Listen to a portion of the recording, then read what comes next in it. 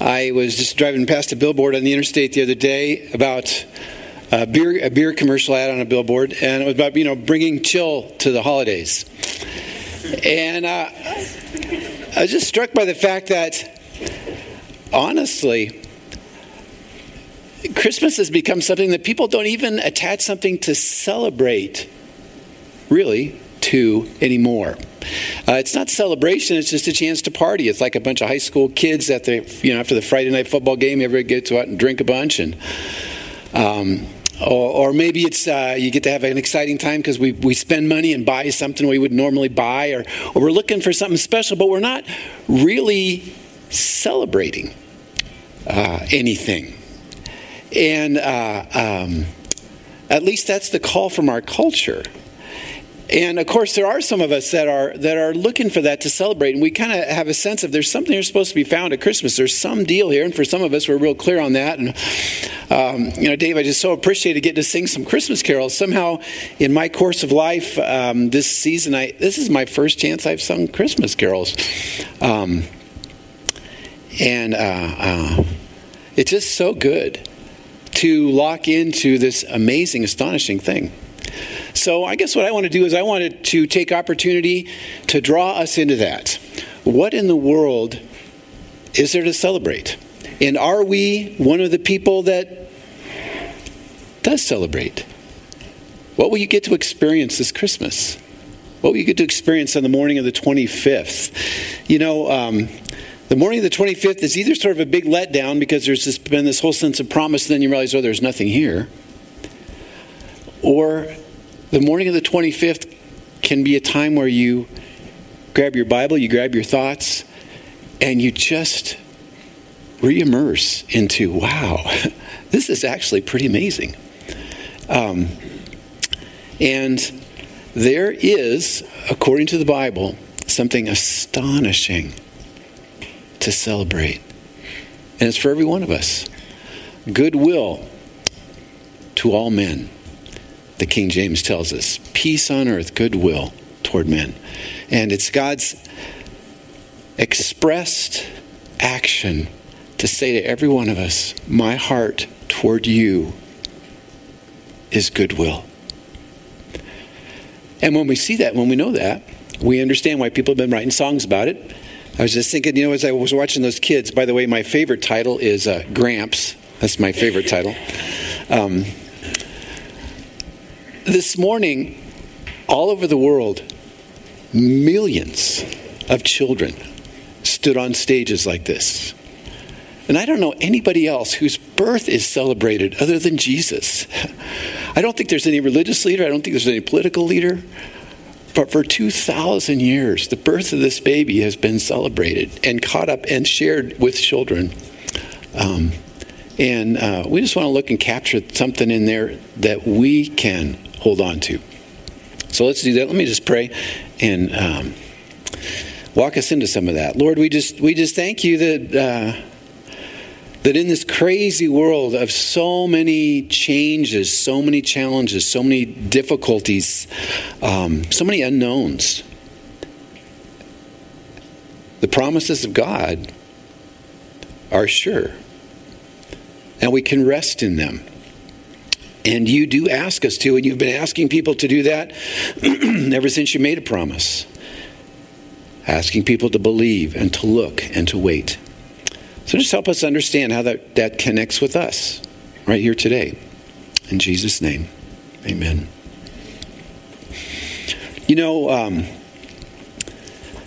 We have that sense about Christmas that there's something to be found there. There's something that's supposed to connect. And we can look at that, think about that even when we think about our world. It's like something's not right around here. Things should work better than they do. Things should turn out different than they do. Somehow this is all supposed to be different. And when we look at the Bible, we see that it claims to be a book from the guy who made us all, from the guy who started all this, telling us about our world, telling us how it broke. That it's not the way it's supposed to be. When we look out and we go, this whole thing is broken somehow. God goes, yeah, it sure is. Here, let me tell you about it. And that's what the Bible explains to us. The whole thing is broken. That sense we have that somehow it should be different is exactly right. We were not made to live in this kind of a situation. your heart, your mind, your soul, your spirit was made to live in a world very, very different than this. And that's why we sense the conflict. And God tells us in his book that he is going to resolve that. And the very first time that's spoken, both Jewish theologians who would not believe Christ as a Messiah and Christians look clear back into Genesis chapter 4. So we're talking way back to the beginning of the Bible. And Christians call it the proto-evangelion, the first gospel. And the Jewish scholars just see it as a reference to the coming Messiah. But Eve speaks about the fact that God first tells Eve that the seed of the woman will crush the serpent's head. And Eve seems to understand that. And in Genesis chapter 4, she indicates that she believes her child, Cain, is that child, which of course it was not.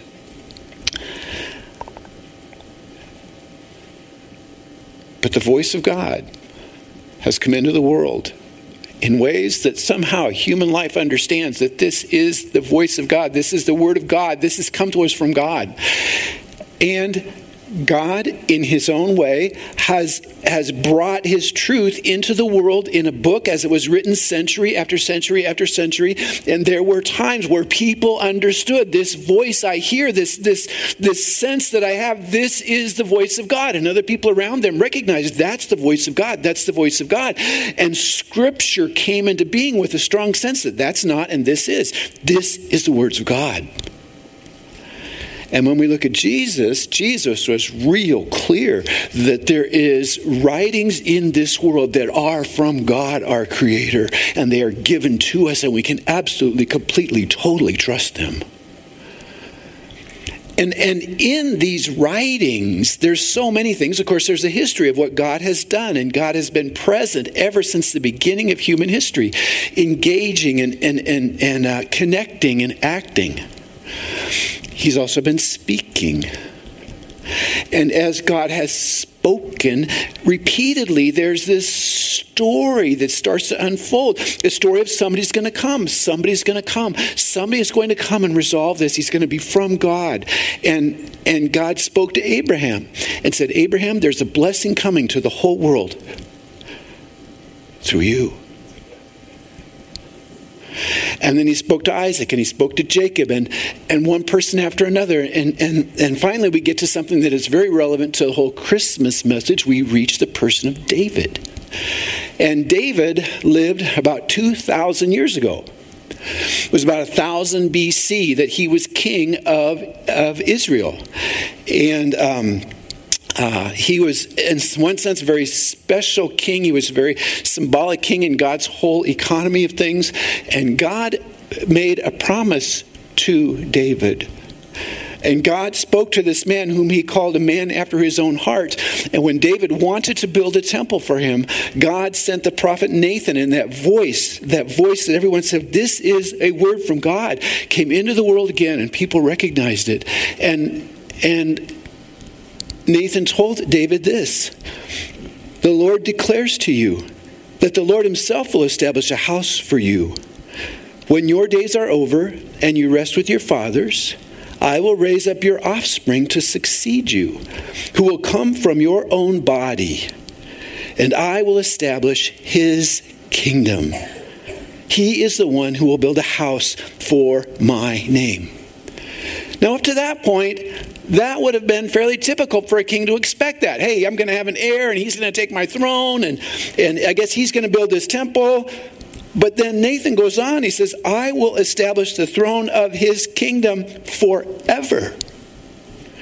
I will be his father, and he will be my son. Your throne will be established forever.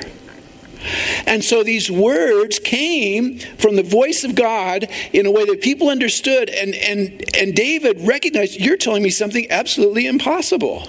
This cannot be.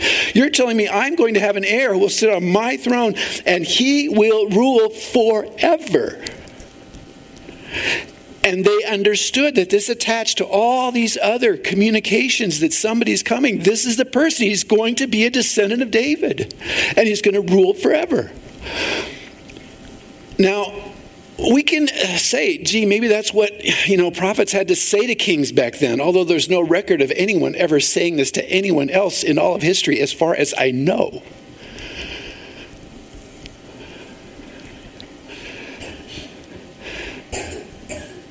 But the voice kept coming, and the voice kept coming. And communication about this king kept coming. And even 300 years later, verses that are very familiar to us were given to the prophet Isaiah. And he heard this: in the future, God will honor Galilee of the Gentiles by way of the sea along the Jordan. The people walking in darkness have seen a great light. On those living in the land of the shadow of death, a light has dawned. For to us a child is born, to us a son is given, and the government will be on his shoulders, and he will be called Wonderful Counselor, Mighty God, Everlasting Father, Prince of Peace. And of the increase of his government and peace there will be no end. He will reign on David's throne and over his kingdom, establishing and upholding it with justice and righteousness from that time on and forever. God is going to send a forever king who will rule forever, and the government will be on his shoulders, and everything will be under him. It will be the kingdom of God.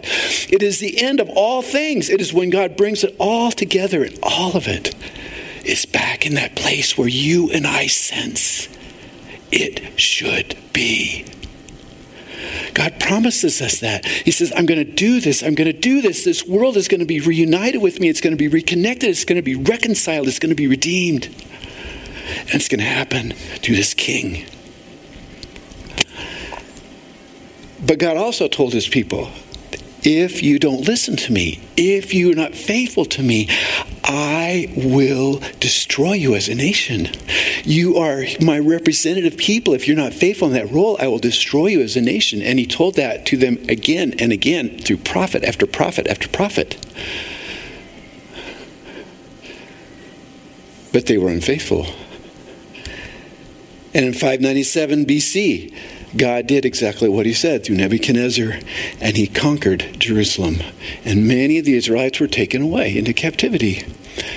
And yet, the voice still came. And as they were in captivity, Ezekiel and the things written there, and what happened through the book of Esther, and things described in the book of Ezra, and especially in the person of Daniel, this creator God who made the world revealed himself in the world by displaying who he was in the greatest empires on the earth. And to the Babylonians and to the Persians through several faithful followers of Jehovah, the reality of God was revealed in the world. And in Daniel chapter 2, and in Daniel chapter 3, and in Daniel chapter 4, and in Daniel chapter 6, the ruler of the world came to make statements through events pictured here like this. And this is what Darius, the final king of the Persians, said when Daniel was there, said, related to him. The King Darius wrote to all the peoples, nations, and men of every language throughout the land. May you prosper greatly. I issue a decree that in every part of my kingdom, people must fear and reverence the God of Daniel. For he is a living God, and he endures forever. His kingdom will not be destroyed. His dominion will never end. He rescues and he saves. He performs signs and wonders in the heavens and on the earth. He has rescued Daniel from the power of the lions. So what we can understand is God wants himself to be known in the world. He wants people to know he's there. And it was not happening to the Jewish nation. So he had them conquered and brought into the greatest empire in the world at that time. And he humbled the king of Babylon again and again. And he humbled the Persians. And he wrote on the wall. And they actually recorded, we see this God. And the God of Israel is the God of heaven. And king after king said, I want my entire empire to to honor and revere this God. Now that means all the wise men, all the intellectuals, all the elite of that time were brought into this sense of there's a real God, there's a real God. 536 BC, King Cyrus the Great allows the Jews to return to Palestine, so they get back to their land, but they live under Persian dominion for 200 years. But the voice keeps coming. And God continued to speak through Haggai and Zechariah and Malachi. This is Malachi's words out of Malachi's prophecy in Malachi, the book of Malachi. He says, "See, I will send my messenger. He will prepare the way before me. Then suddenly the Lord you're seeking will come to his temple. The messenger of the covenant, whom you desire, will come, says the Lord Almighty. But who can endure the day of his coming? Who can stand when he appears?" And so the voice is through Micah, the voice is telling them, listen, he's coming, but you may not find that a good day. And then at the end of his prophecy, Malachi says this, "See, I will send you the prophet Elijah before the great and dreadful day of the Lord comes. He will turn the hearts of the fathers to their children and the hearts of the children to their fathers." That is the last sentence in the Old Testament. That's the last time the voice spoke. And then it went silent. And God had promised them a king was coming. God had told them a savior was coming. And he spoke to prophet after prophet, but the people were unfaithful. And all of a sudden the voice stopped. And they lived under Persian dominion for 200 years. And there was no voice. There was no voice. There was no voice. And then a king came. And in 331 BC, Alexander the Great took control of Palestine. He had conquered the Persian Empire. Now, Alexander the Great would die, I believe, just 4 years after this. But he was probably the most influential man of that time for centuries. He was a student of Aristotle, who was a student of Plato, who was a student of Socrates, who was a young man when Malachi gave his prophecies. And Alexander had a great vision in his conquests in that he wanted to bring one culture to the whole world. He wanted to unify the entire world under Greek culture. It was called Hellenization. And he was such a visionary, and he was so caught up with the philosophy of Aristotle that he didn't just bring his army with him. And by the way, he's the only general in all of history that was never defeated. Completely undefeated. He defeated the Persians when he was 24 years old. And he took with him, along with his army, so many scientists to study the things around him in the lands that he conquered that people say the cost of it was so huge that never until the American space program was a scientific expedition ever so costly. He had an amazing vision for the world he wanted to create. And he was so successful in starting this process of Hellenization and bringing Greek thought and Greek patterns and Greek culture and Greek language to the world that when the New Testament was finally written, 400 years later, the stories of Jesus were not written in Hebrew. They were not written in Aramaic. They were written in Greek. And this process of Hellenization, the Jewish nation struggled with because there was this incredible influence trying to overwhelm them, trying to change them, trying to make them into a shape of the world, not following where they had been. And the control of this little place called Judea went back and forth and back and forth. Finally, in 186 BC, a guy named Antiochus Epiphanes comes on the scene. He does come to the temple, as was prophesied, and he does claim to be God. He gave himself this name. Antiochus Epiphanes means God manifest. He believed he was God. He showed up. He outlawed and made a capital offense any following of the Sabbath, you would be killed. Any possession of scriptures, you would be killed. Circumcising your children was a capital offense and you'd die. When he entered Jerusalem, there was a 3-day period where they think 40,000 Jews were slaughtered and 40,000 were sold into slavery. He entered the temple, went into the Holy of Holies, sacrificed a pig. And it was so horrific that a revolt began that now Hanukkah celebrates as the Jews struggle to get out from underneath this oppression. And you know what's so interesting? Alexander shows up, but there's still no voice. And the world is changing. Antiochus Epiphanes shows up and kills thousands. And there's no Messiah. There's no help. There's no voice. And then it changes again, and the Romans come. And in 46 BC or 63 BC, General Pompey conquers Jerusalem, and it becomes under Roman control. 47 BC, Julius Caesar appoints Antipater the Idumean as procurator of Judea. Well, Antipater was famous pretty much for one thing: his son, and his son was Herod the Great. Herod the Great became a sort of vassal king of Judea through the influence primarily of two men. Mark Antony and Cleopatra fame, and Octavius, who would become Augustus Caesar. And what has caught me in all this, as you think about the changes in the world from the time of Malachi, and the voice stops, and what the world was like when the Persians ruled things, and then the Greeks came, and then a whole bunch of people after that, and then the Romans, and you can look back to this time when these promises were given, you go, that is so strange, it's like, that is so weird. And you can think about, well, yeah, but there's this guy that's supposed to come, and there can be almost a sense of, what do Bible stories have to do with this world? The Romans are here, the Greeks have been here, the whole place has been Hellenized. It's like, those are old, weird stories.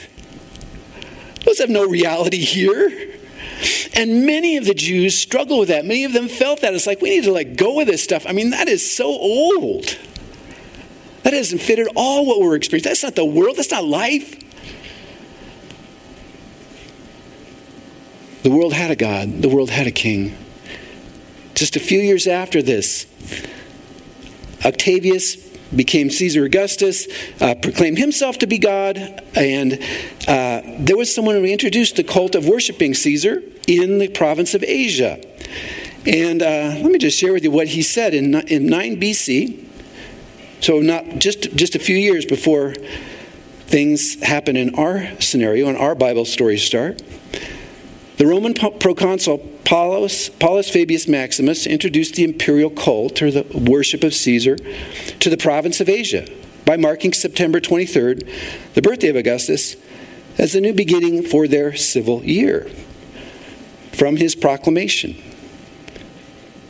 Listen to what he wrote about Caesar. It is a day which we may justly count as equivalent to the beginning of everything, if not in itself and in its own nature, at any rate in the benefits it brings, inasmuch as it has restored the shape of everything that was failing and turning into misfortune, and has given a new look to the universe at a time when it would gladly have welcomed destruction if Caesar had not been born to the common blessing of all men.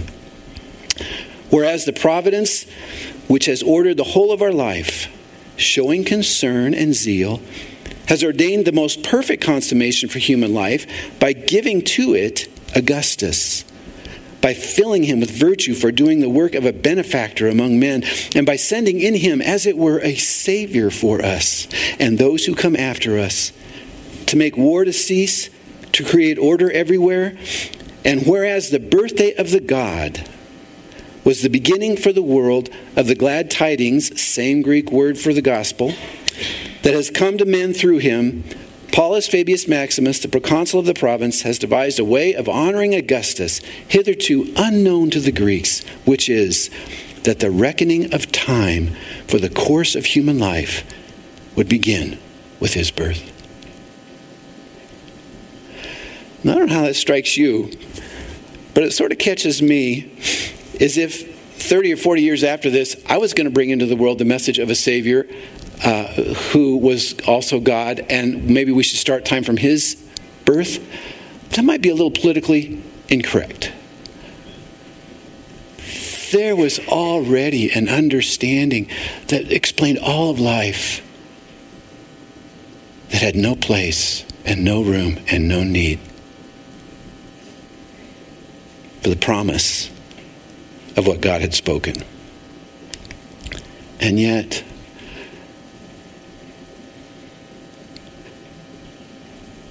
just 4 years after that, the voice came again.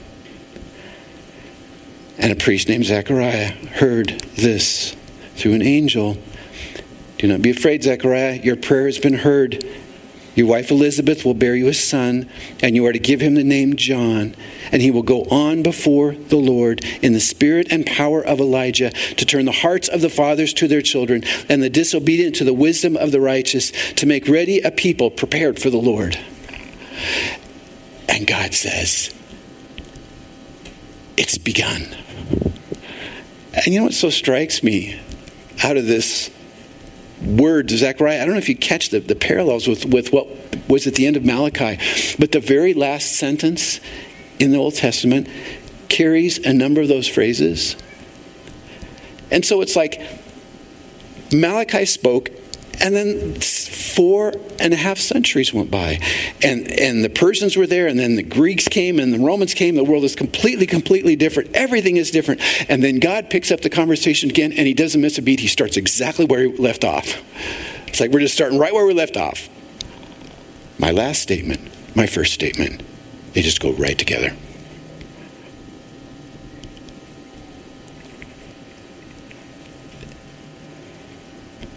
And that child would grow up and be drawn into the desert and hear the voice tell him that he was preparing a way in the desert for the promised king. And then a young girl, 3 months after that, heard the voice. And an angel spoke to her, "Do not be afraid, Mary. You found favor with God. You will be with child and give birth to a son, and you are to give him the name Jesus. He will be great and will be called the Son of the Most High. The Lord God will give him the throne of his father David, and he will reign over the house of Jacob forever. His kingdom will never end." He's here. He's here. He's here. The promise is just about to be fulfilled. And Jesus is born, and angel sings glory to God in the highest, and on earth peace, goodwill toward men. And God speaks to us and says, "I am for you.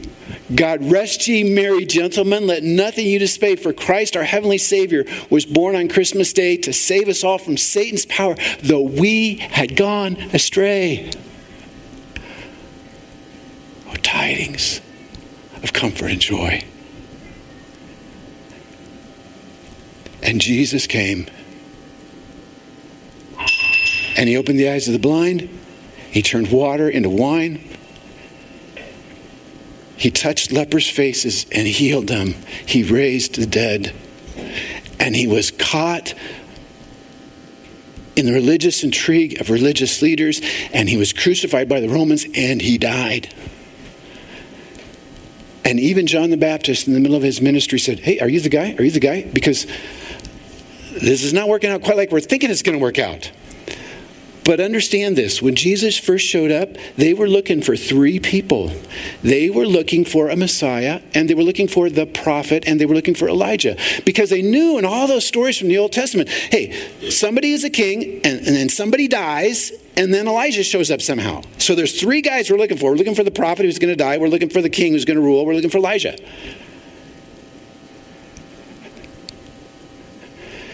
And instead of 2 people, God says, understand this, it's not 2 people. It's two comings. And there's one mystery left yet for you. Flesh and blood cannot inherit the kingdom of God. The kingdom is eternal. He rules forever, not here. He rules forever in an eternal reign. And he's here to call citizens into that kingdom. And yes, he is king right now over every single ruler. It is not Xi Jinping. It is not Donald Trump. It is not anybody else. It's not Vladimir Putin. Jesus is the ruler. How could it be anything else? He's God and infinite. He is the ruler.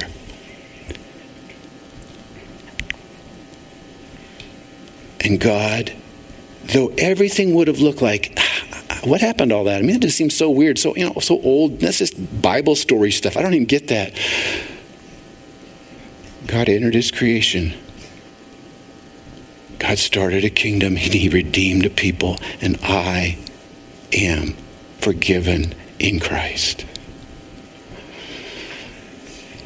There was a promise kept. One of the things that really I find so powerful for me is not only was it a promise kept, but it was a promise believed. Because who do you see in that picture there? You see the wise men. Now, how many wise men were there? We don't really know, right? We don't know how many wise men there were. Somebody somewhere wrote a song a long time ago or something, and because there was 3 gifts, they're saying 3 wise men. Well, we don't know that. Where'd those guys come from? Where'd they come from? They came from the east. We know that. They came from the east. Where do you think they came from? Persia. Where did they know this? How did they know this?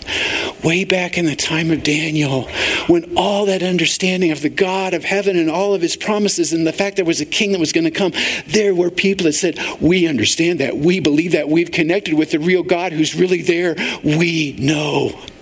And they read those writings and they kept those scriptures and they understood God, the creator God, the God of heaven, he is going to send a king. And somehow, in the stars, they understood it's now. He's come. This king of all the world has come. And maybe it could have been 100 wise men. It said when they came, all of Jerusalem was disturbed. It's hard to believe that, 3 old men showing up on camels would disturb the whole city. It could have been a whole entourage. He's here, he's here, he's here. Where? This is the capital, Jerusalem. We know he's going to end up here. This is the capital. Where's he at? He's not here. Herod knows. This is not just another king. They're not just showing up. Hey, they got a king around here. Because listen, I'm the king. You want to worship me? You can worship me. Herod the Great. Here's my card. But he knew, no. There's another king, and it's a king I should worship. And so he said to the wise men, listen, you go find him so I can go worship him. Why in the world is King Herod saying he understands he should be worshiping this king? Because he understands that this is the king of promise. This is God's promise. This is the son of David. This is him. And these wise men had kept this understanding through the promises of God for 500 years. And then God showed them it's happened.